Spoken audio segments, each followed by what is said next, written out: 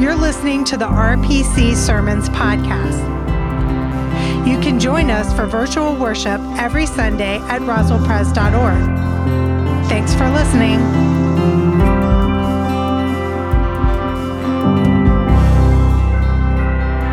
Well, again, welcome to Roswell Presbyterian Church. It is great to be in worship with you this morning. I want to highlight a date for you that's coming up, August 15th. We're going to be kicking off the ministry year with just a huge party. That Sunday, we'll start off our new worship services, 9:30, 10:45, and 11. And then at noon, we're going to have this huge party. We're going to have a band. We're going to give out secret gifts to the children. And they're so cool that parents, you're going to want one too. So you're going to have to be there to come find out what it is. We're going to have a dance. We're going to have food trucks. It's going to be amazing. We want everyone to come back. We're going to kick off the ministry year on August 15th. You will not want to miss it. And then also, last week, Carrie Weatherford gave just a fantastic sermon on Shadrach, Meshach, and Abednego. We're kind of progressing again in the story of Daniel, as Daniel tells it. We're going to look at Daniel 6. A little background on our passage today, that King Darius was a Mede, M-E-D-E, and he was ruling Babylon at the time. The Israelites were in exile. And he made what is pretty unusual, according to commentators. King Darius made a declaration that his citizens could only pray and worship for 30 days, could only pray and worship him. Well, that was going to be a problem for old Daniel. So let us look at this great story from Daniel 6. Listen for the word of the Lord. Although Daniel knew that the document had been signed, that's the document I just told you about, he continued to go to his house, which had windows in its upper room open toward Jerusalem, and to get down on his knees 3 times a day to pray to his God and praise him, just as he had done previously. The conspirators came and found Daniel praying and seeking mercy before his God. Then they approached the king and said concerning the interdict, "O king, did you not sign an interdict that anyone who prays to anyone, divine or human, within 30 days, except to you, O king, shall be thrown into the den of lions?" The king answered, "The thing stands fast, according to the law of the Medes and Persians, which cannot be revoked." Then they responded to the king, "Daniel, one of the exiles from Judah, pays no attention to you, king, or to the interdict you have signed, but he is saying his prayers 3 times a day." When the king heard the charge, he was very much distressed. He was determined to save Daniel, and until the sun went down, he made every effort to rescue him. Then the conspirators came to the king and said to him, "Know, O king, that it is a law of the Medes and Persians that no interdict or ordinance that the king establishes can be changed." Then the king gave the command, and Daniel was brought and thrown into the den of lions. The king said to Daniel, "May your God, whom you faithfully serve, deliver you." A stone was brought and laid on the mouth of the den. And the king sealed it with his own signet and with the signet of his Lord, so that nothing might be changed concerning Daniel. Then the king went to his palace and spent the night fasting. No food was brought to him, and sleep fled from him. Then at the break of day, the king got up and hurried to the den of lions. And when he came near the den where Daniel was, he cried out anxiously, "O Daniel, servant of the living God, has your God, whom you faithfully serve, been able to deliver you from the lions?" Daniel then said to the king, "O king, live forever. My God sent his angel and shut the lions' mouths so that they would not hurt me, because I was found blameless before him, and also before you, O king, I have done no wrong." Then the king was exceedingly glad and commanded that Daniel be taken up out of the den. So Daniel was taken up out of the den, and no kind of harm was found on him, because he had trusted in his God. This is the word of the Lord. Thanks be to God. Let us pray. Gracious and loving God, we ask that in the next few moments you might be our teacher, that you might speak a word to our hearts that only you can speak. Lord, now may the words of my mouth and the meditations of our hearts be pleasing in your sight, our rock and our redeemer. Amen. Well, last week I knew I was going to be preaching on today's text, and so I felt it was probably a good idea to do some first-hand research. So I took Major to the Atlanta Zoo. We got there early in the morning before it got hot. We had our mobile tickets, we had our water, and we walk in, and first we stop and we look at the pink flamingos. It's awesome. Then we go and we see the geriatric elephants. And then we continue on and we go see the giraffes. And I kind of flexed on Major. I was like, I've actually seen them in the wild in Kenya. He wasn't that impressed. And then we go see the lions. And the lions weren't very impressed to see us. They were laying on these rocks, napping. Surely they must be safe, right? So Major got fidgety. He demands to be released from captivity of his stroller. So I let him out. He begins running around and he's chanting, lions, lions, lions. He wants to get closer. And so I lift him up and I put him in the cage with the lions. No, I didn't. At the last service, like we had a veterinarian here. He was like, you did what?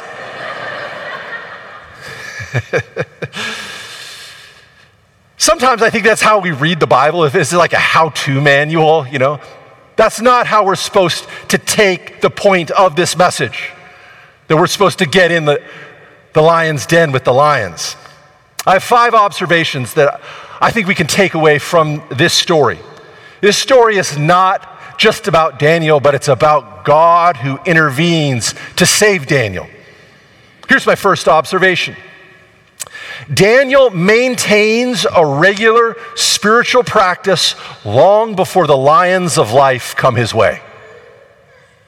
Daniel has a regular routine, a spiritual practice that he keeps before the lions ever come along.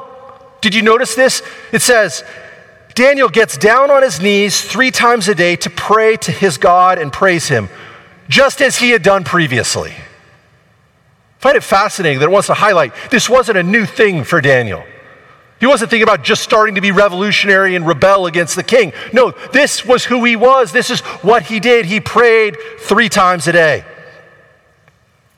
Anyone who sets out to feel the presence of God has to take time and pay attention to God. All people are born with a spiritual sense of the divine. Many of us have just never used it. Christian tradition says that we actually have like a faculty or a spiritual sense of God. In fact, this is like the only place where Thomas Aquinas and John Calvin agree. And if you can get Aquinas and Calvin to agree, we should listen.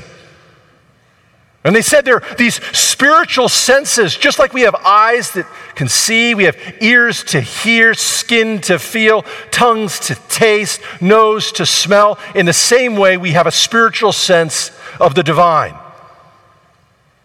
In Latin, it's called the sensus divinitatis, sense of the divine. Listen to this from John Calvin's Institutes of the Christian Religion. He says, there exists in the human mind, and indeed by natural instinct, some sense of deity. We hold to be beyond dispute, since God himself, to prevent any man from pretending ignorance, has endowed all men with some idea of his Godhead. This is not listen to this. This is not a doctrine which is learned at school, but one as to which every human being from the womb is his own master, one which nature herself allows no individual to forget. It says God has endowed every human being with a spiritual faculty, a sense of the divine. You get a sense of God's presence from a beautiful sunset, an exquisite painting, from falling in love. God wants to speak to our hearts. But we have to pay attention. We have to keep practicing. The Christian philosopher Alvin Plantinga, if you want to follow up this idea of the sensus divinitatis, he used to teach at Notre Dame. He's probably the most famous contemporary philosopher who makes an argument that every human being has a sense of the divine. But he says so many of us don't know it, so it falls out of shape. It's like a muscle. We don't practice. We don't keep it in shape. And so we lose the sense of the divine. And there are many different ways to keep it in shape. For Daniel, he prayed 3 times a day. Some people practice meditation, others yoga. Some people read spiritual books. Other people keep a journal. I once kept a journal for a couple years, but then I had to burn them. I know for many of us, we've gotten out of the habit of coming to church. Coming to regular worship once a week is to keep your sense of the divine in shape. I'm probably preaching to the wrong crowd if you're here, but those online or skipping this week. On August 15th, we want to welcome people back. We know some of us have fallen out of shape spiritually. It's okay. Don't feel guilt or shame, but now's time to get back on the treadmill. Flex those spiritual muscles so that we have a sense of the divine. We have to work on our spiritual senses long before the lions of life come along. Second observation, don't paint yourself into a corner. Have you ever done this? Maybe you're staining your floor and you don't really think it out. Maybe this is something only I would do, but I would never stain my floor, but that's a whole other thing. You work on it, and then all of a sudden you find yourself in the corner. And the only way you can get out of the corner is to ruin all of the work you've just put in. This happens both literally and metaphorically in our lives. And King Darius has painted himself into a corner. He's made a declaration which he says he can't change, he can't take back. He says, you can't worship anyone other than me. And if they do, they'll be thrown into the lion's den. And now Daniel's gone and prayed to his God and has run afoul of the king's declaration. Couldn't he change his mind? Doesn't seem so. He says, the thing stands fast according to the law of the Medes and Persians, which cannot be revoked. He's backed himself into a corner that he can't get out of. Now he's got to do what he doesn't want to do. Put Daniel's life on the line. I think this is a good reminder of us. I'm reminded of that great scene in Top Gun when the commander says to Tom Cruise, son, your ego is writing checks your body can't cash. That's just some great advice. Be careful about writing checks that your body can't cash. Think before you speak. Have a plan. Under promise, over deliver. King Darius doesn't do that. And he puts someone he loves and admires in danger because he paints himself into a corner. And then in verse 21 and 22, I see another 2 life principles that can really help us flourish. Listen to this, verse 21. Daniel then said to the king, O king, live forever. This is after he's been rescued from the lion's den. He says, my God sent his angel and shut the lions' mouths so that they would not hurt me, because I was found blameless before him and also before you, O king. I have done no wrong. I have done no wrong. Live life as an open book with integrity. Daniel has remarkable confidence in his own integrity. He hasn't done anything wrong, so he has nothing to worry or feel bad about. Someone once told me something they remember Dr. Lane Alderman, my predecessor, saying, and I thought it was just so profound. He said, if you always tell the truth, you won't have to worry about remembering the lies. That is just earthy wisdom. If you're lying all the time, you got to try to keep your story straight. How do you do it? You're filled with anxiety. Have you ever been around somebody who lies? It's not fun. Don't be that person. Jesus taught us, let your yes be yes and your no, no. Live your life life as an open book with integrity. The other principle number 4 is keep no hard feelings. Keep no hard feelings. Daniel hasn't done anything wrong other than pray. And he gets thrown in the lion's den overnight. And he survives. And he gets out. And he's rescued from the lion's den. And the first thing he says, did you catch it? He says, "O king, live forever." You throw me in the lion's den, I make it out alive. The first thing I'm not saying is, "I hope you live forever." Right? But Daniel, no hard feelings. Doesn't hold a grudge, doesn't appear to be angry or bitter. Long live the king. Daniel here exhibits a virtue that we might call old school. I don't hear many people talk about it very often. The virtue goes by the word magnanimous or magnanimity. You know this word? Magnanimity is the virtue of being of great mind and heart. It encompasses the refusal to be petty. It means being generous and forgiving, to be the bigger person. Daniel is magnanimous. He's rescued. And he says, "Long live the king." He doesn't hold a grudge. Isn't this the kind of person you want to be around? The kind of person you want in your family. The kind of person you want working for you. Occasionally, I'm asked to write letters of recommendation. And one of the things I love putting in a letter of recommendation is saying that this person is magnanimous. Because then I know the person gets it. It's like, oh, darn it, I got to go get my dictionary. I think RPC, honestly, is a magnanimous church. I think one of the things we've really cultivated here is not getting stuck holding grudges or being angry and petty and fighting over small things, being bigger, big-hearted, being generous, magnanimous, like Daniel. Don't be afraid to say no hard feelings.